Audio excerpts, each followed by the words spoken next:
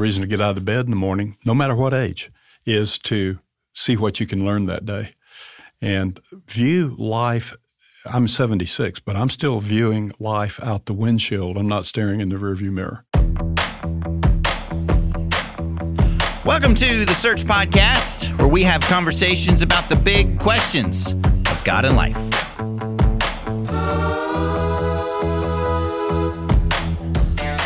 All right, everybody, you're in for a treat. Today, we've got a recurring guest, Lamar Smith, who has come back to join us. You might remember his story from Season 4, Episode 11, but if you don't, let me give you a little bit of info about Lamar. He's an amazing person. Served in Vietnam, was a decorated Air Force Special Forces attack and rescue pilot. He earned 2 silver stars, 6 distinguished flying crosses, and 11 air medals for gallantry, heroism, and meritorious achievement in war. He later went on to serve as the chairman of the board and CEO of First Command, which is a financial planning and services company based here in Fort Worth. And he tells the whole story in the other episode we did. But Lamar, just a pleasure, honor, thrill to have you back on the podcast. Thanks for coming back and joining us. Oh, it's my honor. It's a pleasure to be here. And, one thing I left out, too, about your resume, longtime part of Search Ministries and on our national board for a long time, and you served as our chairman of the board as well. So thank you for all the things that you've done to make Search what it is today. A labor of love. Well, it's exciting. I'm really glad to have you back because you were in the office a couple months ago, and we were just talking, standing around. You were sharing some things that had happened recently in your life, and it was just amazing, honestly, to hear what's been going on. And I thought, we've got to have you back to just share this. So everything kind of starts with a major surgery that you had last year. So if you want to take us back and help us understand what's going on. This was major surgery. The definition of minor surgery is surgery on someone else. So this was on me. I had a quadruple heart bypass. They call it CABG, cardiac artery bypass graft, CABG. And I had the four vein part of that. I asked I've had high cholesterol, and we thought we were managing that, but so I asked my doctor, I said, well, why did I have these blockages? And they said, you're 76, it's your turn. So I was fortunate in that I detected some symptoms, mild symptoms, and when I was exercising, and I went to the doctor, and I was headed toward a really big heart attack. I was very close. What was happening, if you don't mind me asking? Blockages. No, I mean your symptoms. Like, how did you know something was wrong? There are 3 classic that I'd read about: jaw pain, left arm pain, and tightness in the chest or discomfort in the chest. Yeah. And the spring of 22, when I would walk, every now and then I'd have one of those. It just not too. It didn't really trigger anything. But on a particular weekend, I think it was April, I walked with my wife 3 times on Saturday, twice on Sunday, once on Saturday for over an hour. And Sunday night I was thinking about that. I said, wait a minute, I had the jaw pain and the high chest pressure at the same time, the first 10 or 15 minutes of each of those 3 walks. And I slept this Sunday night, I was reviewing that, and I said, wait, that's cardio. But as you mentioned, I was in combat. I don't panic easily. So I took a deep breath on Sunday night, and my doctor's office opens at 9 o'clock on Monday morning. I didn't call till 9:02. So I did not panic. You waited. But anyway, that led to some tests, and I wound up having the quadruple bypass November of 22.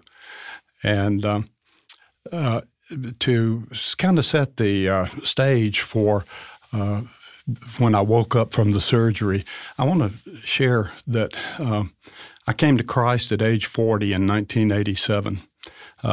search played a major role in that. I say search was the bridge that Jesus walked across to get to me.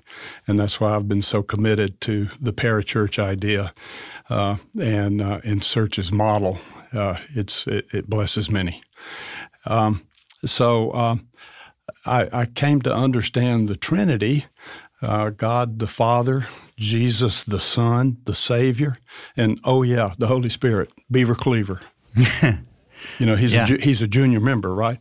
At least that was, I realize now that was my operating erroneous assumption. And even though I read Paul's treatise about the thorn in the flesh, and God leaves it there for a reason, and that's a broad term. It can be anything. It's a sin pattern, or it's a temptation pattern at least. And God leaves us with a temptation pattern that we can't handle, so that we will be dependent on Him. And the Him in this case is our secret weapon, our Holy Spirit that is with us, God within, Emmanuel. And but I had that information intellectually for all these years, but I didn't have it at an operating level. I didn't know it in my emotion. And so my sin patterns would kick up, and I thought I had to grit my teeth. And, I was a fighter pilot. I'm capable. I grit my teeth, and I'll do it right. And I would fail. And the net result is I knew God loved me. Look at all the evidence that He loves me. I knew that in my head, but I didn't have it in my heart at an operating level. So going into surgery, you don't hear of people dying on the operating table with that kind of surgery, or very often anymore. So, but it's a well-known procedure, and the doctors are really good at it. They know what the risks are, and I had the primo two surgeons in the area that scrubbed in and did my case. That was a blessing from God. There's no other explanation as to how I came to that opportunity. But I'm a former aviator. Former aviators and aviators plan to a fault. And so I was thinking about being on the gurney, going down the hall, going into surgery. What would be my thought? And I borrowed from Apostle Paul's comment when the Romans had him locked up later, not long before he actually was killed. And they told him, "You've got to quit preaching or we're going to kill you." And he said, in his language, he said, "Well, I'm going to keep preaching because that's life and that's Jesus. And if you kill me, that's victory. In other words, you can't hurt me. I'm going to win either way." And so I thought about that, and I said, well, I'll either die on the operating table or soon thereafter, or I'll wake up still on earth. And either way was okay. I was comfortable with it. I was not nervous. I prayed for more time on earth. I love my wife, and I've got 2 grandchildren and a wonderful daughter and son-in-law. I want to be here a while yet, and I'm still vital. I think. No. Like, if I can stop you for a second, what surprised me when I heard about your surgery was how fit. I mean, you are now and have always been since I've known you. I mean, I hope I'm in your shape when I'm in my 70s. I mean, for real, you're always in great shape. Well, you're very kind. I came to believe early on, use it or lose it. So exercise and stretching and paying attention is something that I've worked at. And I've heard that before. Some people's physiology generate take a little bit of cholesterol and generate blockages. Other people have high cholesterol, but their physiology doesn't turn it into blockages. But I had a 95% occlusion and a 90% occlusion too in what's called the Widowmaker, the main artery. And then over on the left side of the heart, I had 4 blockages that ranged from 4 to 80%. So I was not that far from a big event. And 70% of first heart attacks are fatal. Really? I think mine would have been. So God was all over this and blessing me. Wow. So I went into surgery. It's quite a deal. They prep you for about an hour, and they get you laid out. You're asleep, of course, and they lock your arms back like Jesus on the cross. They strap them down so that you're not going to move, and then they open your chest, about a 10-inch incision right down the middle of your breastbone. They saw the breastbone, and they're going to harvest an artery from right behind the breastbone, so they're careful not to go too deep. Oh, wow. I didn't know that's how then that they worked. open your rib cage laterally, and then they pull it up, and they kind of lock that opening in place. Then they hook you up to a heart-lung machine, and it takes your the blood that's going into your heart and diverts it to a machine, and it comes back out of the machine, and they put it into the system that distributes below the heart so that they can then use a chemical wash and shut down the heartbeat. Trying to do this delicate surgery on a beating heart would be kind of tough. So how does that – we say a chemical wash that shuts your heart down? Yeah. No, that's not what the podcast is about, but what does that mean? Like they coat it? Yeah, well, they've got you open, and I don't know for sure. I just asked, how do you shut down the heart? And he said, we do a wash. Huh. That's all I know. So I thought car wash. So then each of the bypasses take about an hour. And I had 4. So, and then when they finish, it takes about an hour to get you back in shape. So 6 or 7 hours I was under the heavy sedation.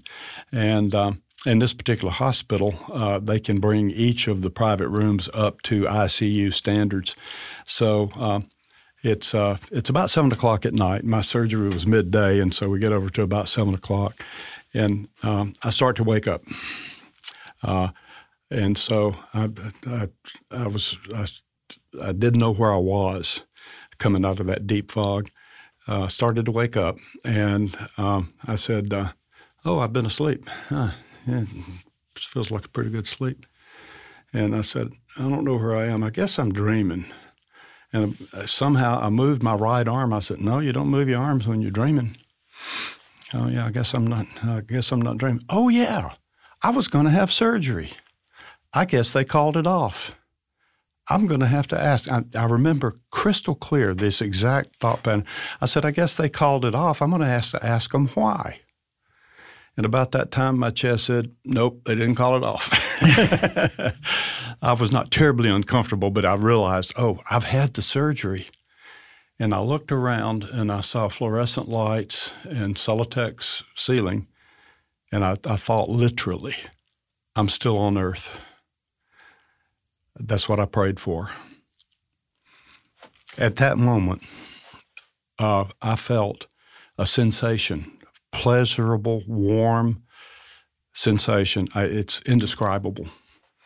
The people who have had near-death experiences and believe they've gone to heaven express how limiting the language is to explain what they're talking about and what they've seen and what they've experienced. And I find myself with this little episode, it's just so clear. It started at the tip of my head, and it went with a very clear forward wave down my body. I'm guessing it took 15 or 20 seconds, and every part of me felt it, and it went out my toes.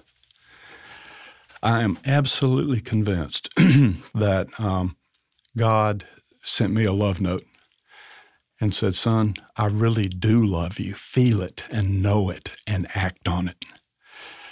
Because my missing the point of the power of the Holy Spirit and how to access it and to get help from the Holy Spirit and to have Him do for you what you can't do for yourself was something I had missed.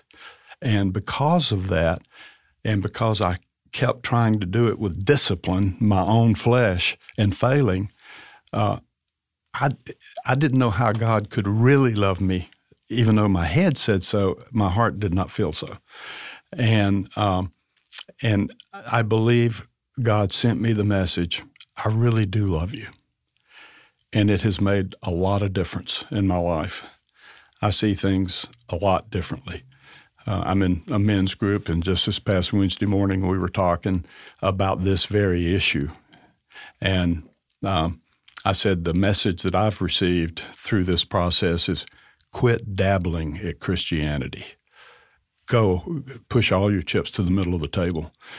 Go for it. And I now can call on the Holy Spirit. The Greek word that is referred to in the Scriptures is pneuma. Mm-hmm. It's where we get pneumonia. It's where we get pneumatic, and it references air, breath, or wind. The Holy Spirit is like air. It's available. So when I find myself tempted to go to an old sin pattern of being impatient with somebody and emphasizing what I see as their negatives, and it makes me short with them. It makes me not pay attention to them. I don't want to do that. Yet I was tempted to do it because, I think many of us are. I don't have to settle for that anymore. I can take a deep breath and I can say, Holy Spirit, come upon me. Help me with this. See the good in this person. Don't let me fall into the old trap. So what do you think it was, and maybe you don't know, but what do you think it was that kept you from understanding this relationship with God, with the Spirit of God prior to your surgery and this experience you just had?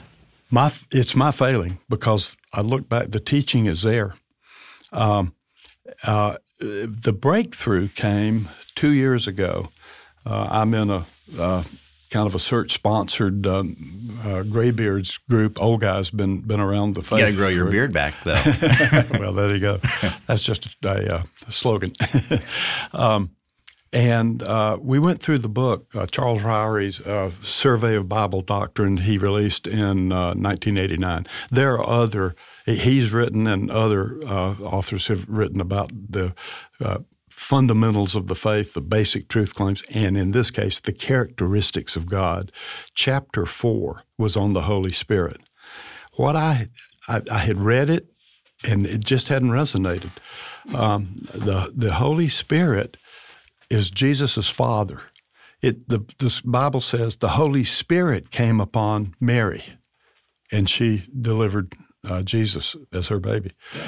The Holy Spirit was the power behind the resurrection. The Holy Spirit was the power that Jesus, the man, relied on for the miracles, the tremendous miracles that prove exactly who he was and is. It's all there, and I had not brought it aboard at the operating level in my own heart and mind, but I have it now, and the old pattern is still there. The ruts are there for my flesh to kick in and say, "Okay, you can handle this." It's my failing, but what a light has turned on for me. There's such relief in it.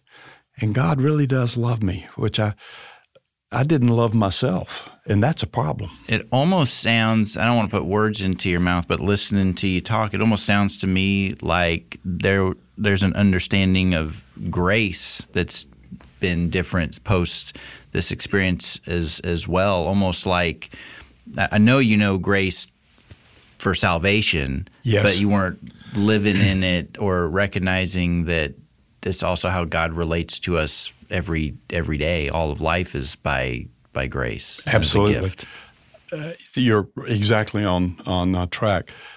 Somebody told me, I don't know, 4 or 5 years ago, that if you think about every day what you're thankful for, it'll change your life. I can do that in a whole new way now. And I mainly am thankful for the gift that Jesus said, I must go away so that you can have something better than Jesus, at least for here and now on earth as living Christians. The Holy Spirit he's in our vest pocket. He's with us all day, every day. And all you have to do is ask, and he steps in. And you know what? He's better than me. So you mentioned putting all your chips into the table, kind of a metaphor of how you want to live life going forward and all in with Jesus and your faith. And can you unpack that a little bit for everybody? Like, what does that mean for you for this next chapter of life? I see relationships differently. I've wanted somebody told me some time ago that life was all about knowing God and making Him known. In my work with Search, with certain other nonprofit ministries, and in my conversations daily, I'll engage a waiter or waitress and try for a little stone, a little pebble on the scale to encourage them. But I just see that in a whole new way. I'm more open, and I'm praying for those kinds of opportunities, and that God leads me, the Holy Spirit leads me in the conversation. Don't say too much, don't say too little. Just try to encourage people. I see every interchange as an opportunity to be positive and uplifting to other people. And this is always a question that I love to ask. Hopefully it's okay with you. But I almost want to know, after this experience you've had with God, but also just you've had an amazing life. Not only your story with God is amazing, but your professional life, your family. I mean, you've got just a great story and a lot of experiences. And we're sitting here with a guy, Joseph, who's working on learning how to produce and do all the back end stuff on the podcast. But so he's 21, and I'm here. I'm 37. We're younger. What would you tell guys like us who are younger, and getting started? Different seasons. We're in very different seasons, but just things you wish you knew about life with God or life in general when you were in your 20s and 30s? I would tell you to be serious about your self-development, and it can take many forms. Stephen Covey is a great author. He's from a different faith, so I listened carefully and looked carefully at his writings for differences from the Christian faith to seep in. And it wasn't there. His principles are very good, very sound. One of the things he has people do if they follow his teaching, one of his 7 habits of highly successful people, his seminal bestseller work, is begin with the end in mind. That's one of the habits of highly successful people. And an exercise that is real clarifying is he has you write your obituary. And so you begin with the end in mind. You think about, okay, when my life is over, what do I want my legacy to have been? And I would do that and think about what outcomes. This is something I learned in aviation. Outcomes are driven by processes. Use your heart to decide what outcome you want. Set the stake on the horizon, and then use your head to analyze the path to get there, the process that will get you to the outcome that you're after. I've taught that to younger people in business when I supervised and so forth. I tried to lead people to do that kind of a process. It's a powerful way to look at how to grow, and you'll say, what information do I not have to analyze the right process to get me to the outcome I want? And personal development is lifelong. One of the real joys, one of the things that Covey said is the reason to get out of bed in the morning, no matter what age, is to see what you can learn that day. And view life. I'm 76, but I'm still viewing life out the windshield. I'm not staring in the rearview mirror. I am optimistic, and I think that's helpful. I'm optimistic, and I often say, I think the best is yet to come. And if the Holy Spirit is fully aboard and I fully access, I absolutely believe that the best is yet to come. So did you feel like in your 20s and 30s you were doing some of those things well? Like as you look back, do you go, yeah, I did those things well? Some of them. but not nearly to the degree I want to. You've seen the movie Top Gun. Oh yeah, I was pretty big for my britches in those days. I've had a blessed life. Nobody knows if they can fly airplanes or not until they get in the cockpit. Not for sure. And I had no reason. Vietnam was going, and I didn't want to be sent to Vietnam as a rifleman in the Army. I was going to be drafted, so I joined the Air Force, went the officer route, and went to pilot training. And as it turns out, I could fly airplanes. And that was a real effect on my overconfidence. I wasn't quite as bad as Maverick, but I was as good a pilot. Yeah. If you don't believe so, you ask me.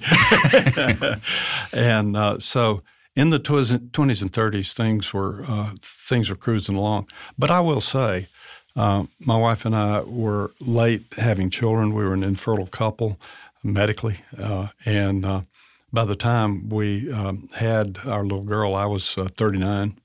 I was the president of the company, and I really wanted to be a good father. But I also was relying heavily on my wife to fill my cup emotionally, and she was devoting which I wanted her to. She was devoting more time to our daughter, and so I had a version of a midlife crisis. It didn't go all the way to divorce and a red sports car and all that crazy stuff. But it was then that I met the guy from Search, that I was open to better thinking, and I believe that was a coincidence. If you understand that the definition of coincidence is when God stays anonymous. And I was ready for it, and I really became a real believer. I had the big questions of life, which is what Such does. People should not be afraid to ask the big questions of life. If they ask in the right place and they keep seeking, they'll be amazed at how good the answers are, how comforting they are. My Search guy, when we were having those conversations, he said, "You flew combat in Southeast Asia." I said, "I did." He said, "Were you scared at times?" I said, "Yes, beyond belief." He said, "If somehow you could have known then that here 30 years later you'd be sitting here in good health with a great family, great career, and everything humming in your life, would it have made a difference then?" I said, "Oh, yeah, it would have made all the difference." And he paused for a moment and he said, "That's the way you can live this life. I have confidence that I have nothing but better ahead." And anybody can have that through Jesus. Yeah, and what you're touching on is something that we love to come back, make it a theme on this podcast, which is the experiential side of our faith, especially for people who are checking it out, because a lot of what we do on here is questions, and it's academic and heady, and it's 1, 2, 3, here's your points and here's the reasons, and this, not that, and all that kind of stuff, which is also fantastic and I love.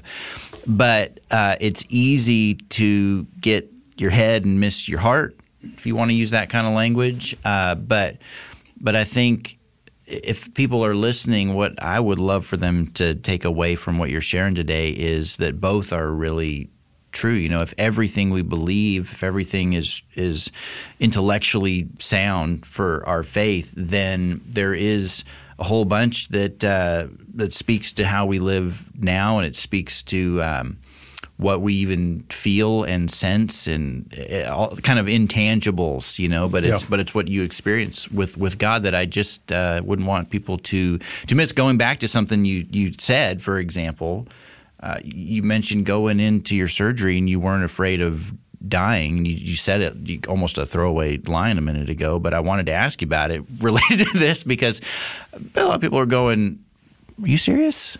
Yeah.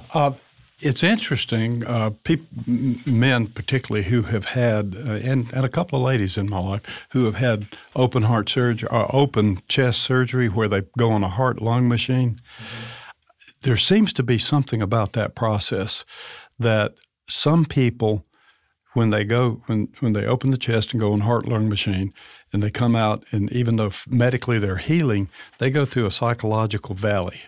They're depressed, they have personality change, relationships change, and so forth. Others just sail right through.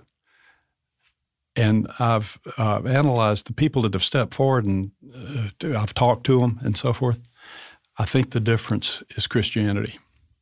Really? The people who know that they will die, they've already faced their mortality, they know they will die, and they feel okay about that because heaven's going to be better.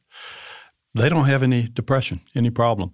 But a person that doesn't have that faith, that confidence, it's hard to miss the fact that you're mortal when you go through that process. You are going to die, and if you're not living your life like I talked about a while ago in combat, if you're not living your life confident that it's going to be okay, not okay, better beyond we can imagine.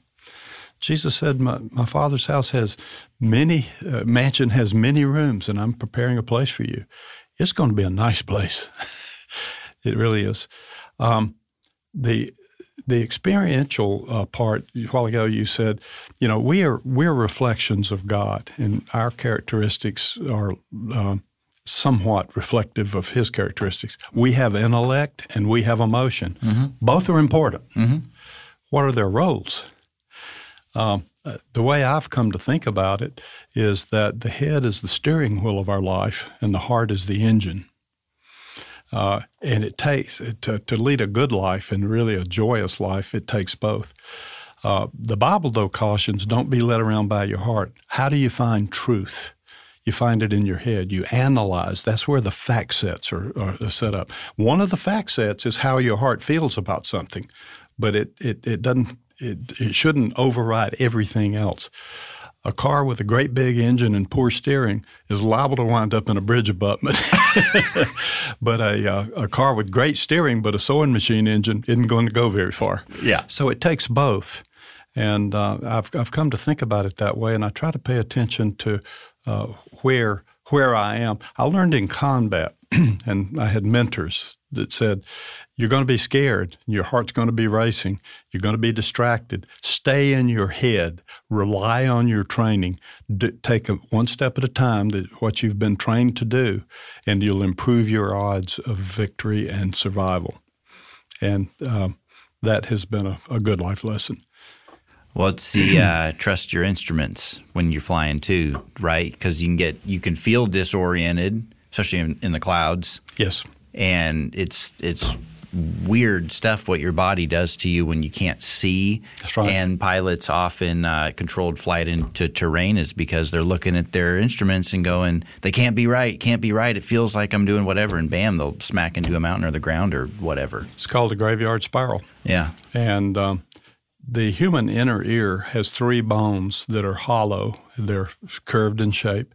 They have fluid in them and little cilia, little hairs. And they're set in 3 different planes. We are built to move around on Earth, and you can have the fluid in those bones, 2 of them moving, and it helps you stay oriented. This is where vertigo comes from.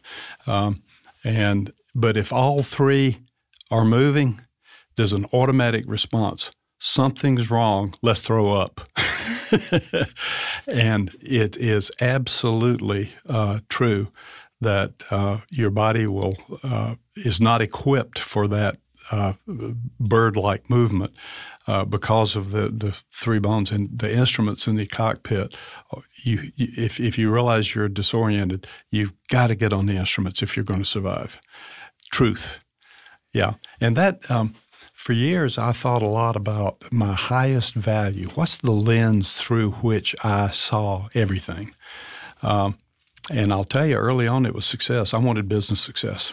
And when I had business success, I found myself saying, well, that's fun, but is that all there is?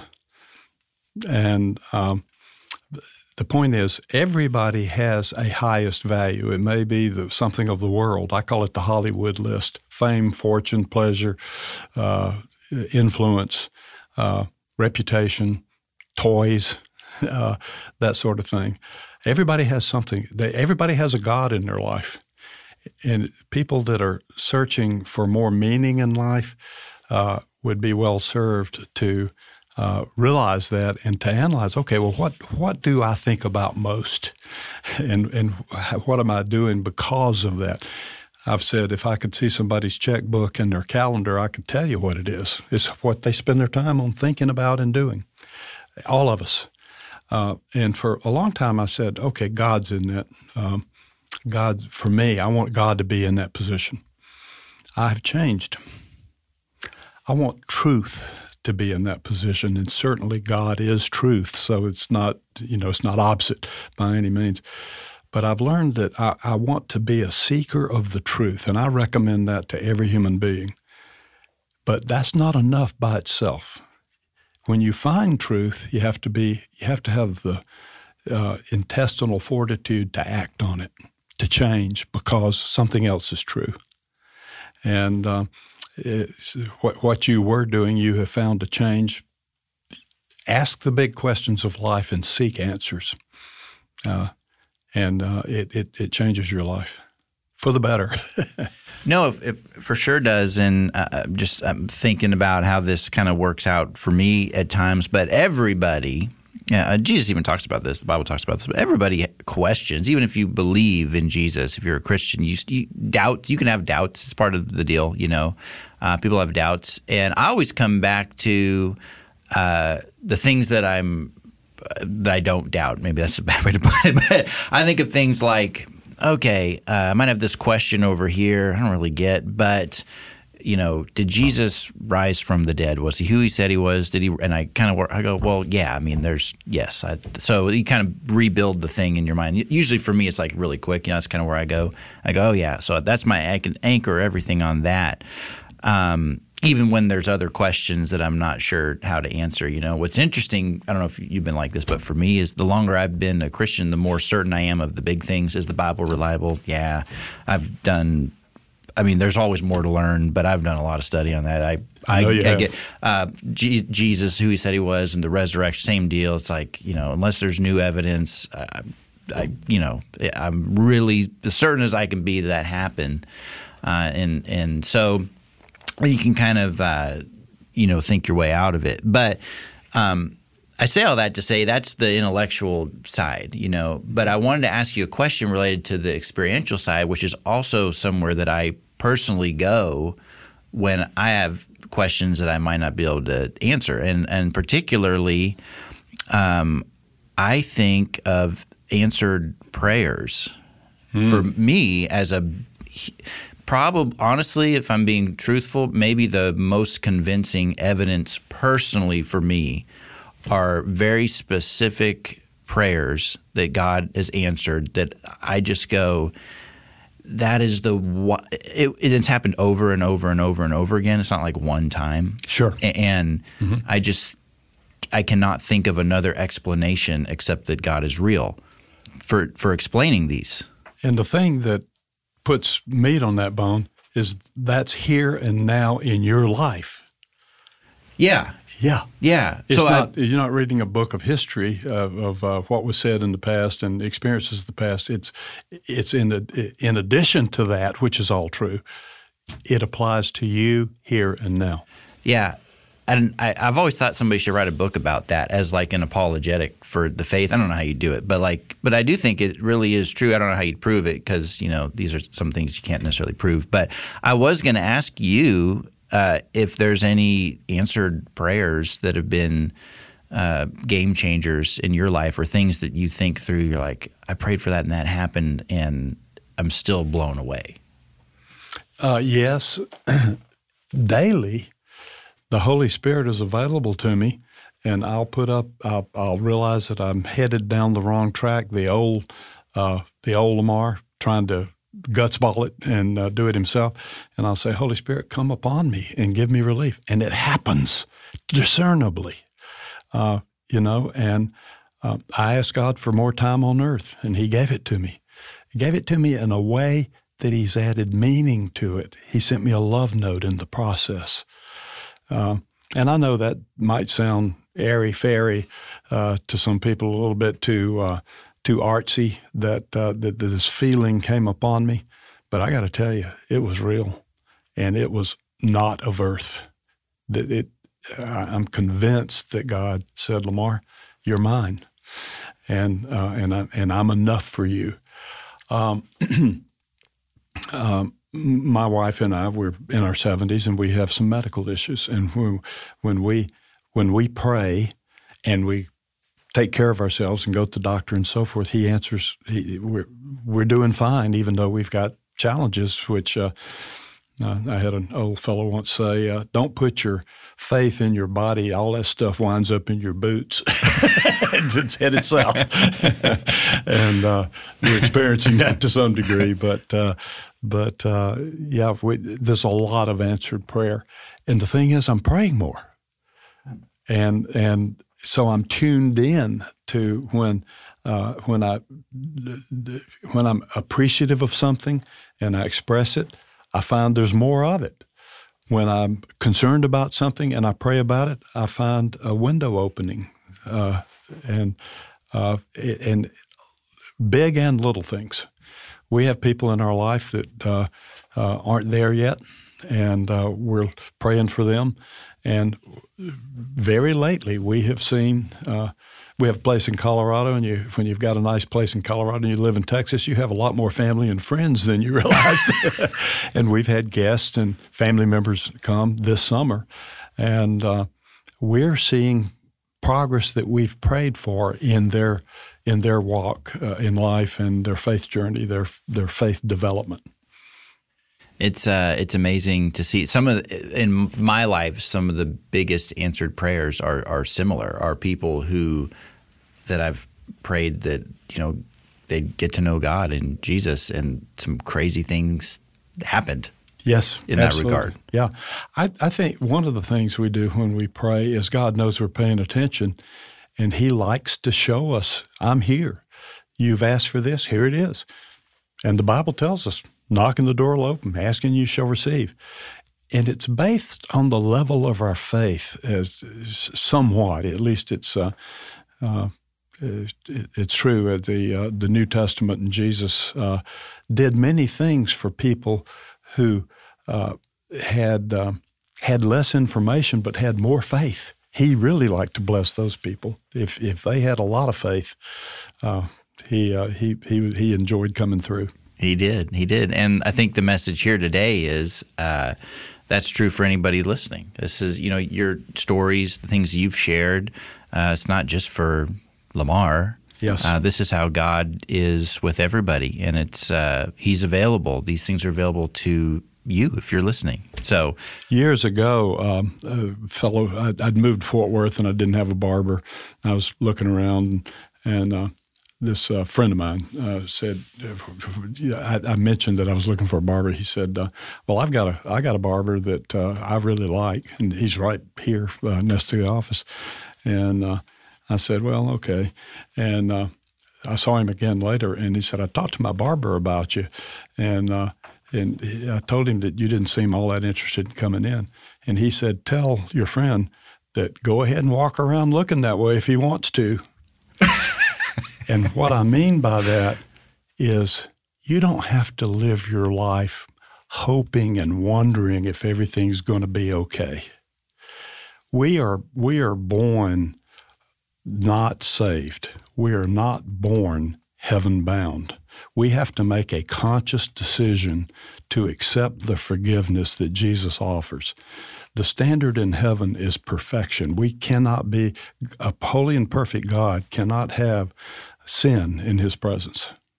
We wouldn't want Him to. He's not real if He allows that.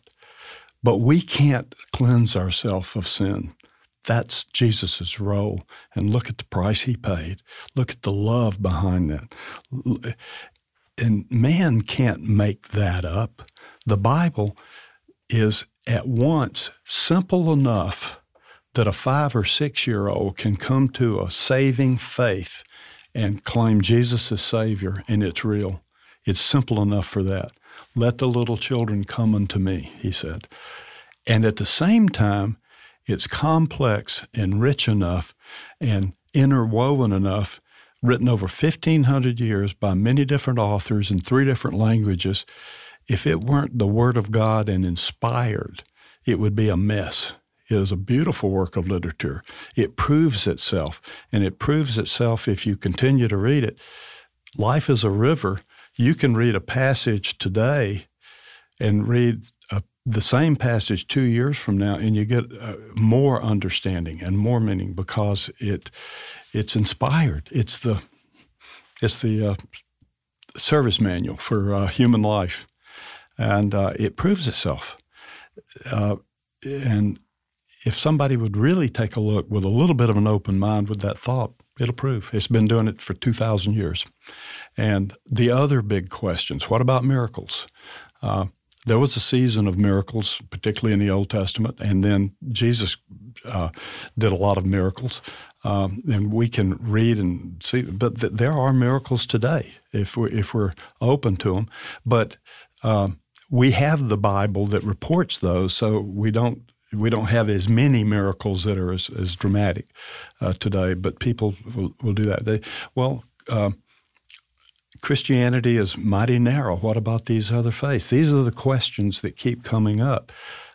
Some things are narrow. I'm going to fly to another city tomorrow, and the runway is 150 feet wide and probably 9,000 feet long. I want him to land on the runway going in the right direction at the right speed. Some truths are narrow. And just open yourself up and seek the truth. And the truth is easy to find when you do that. Well, Lamar, I could keep talking to you for a long time, but we got to wrap it up, and I guess we got to go to lunch. The important things in life. But absolutely. Thank you very much for being my guest on the podcast, and particularly just thank you for being open and honest and kind of sharing your story and what you've been through. It's been amazing to listen, and I appreciate it very much. I appreciate being here very much, Blaine. And I want to thank everybody for listening to the Search Podcast. If you enjoyed this, if you like what we do here, please give us a rating or a review anywhere you listen to podcasts. And until next time, thanks for listening.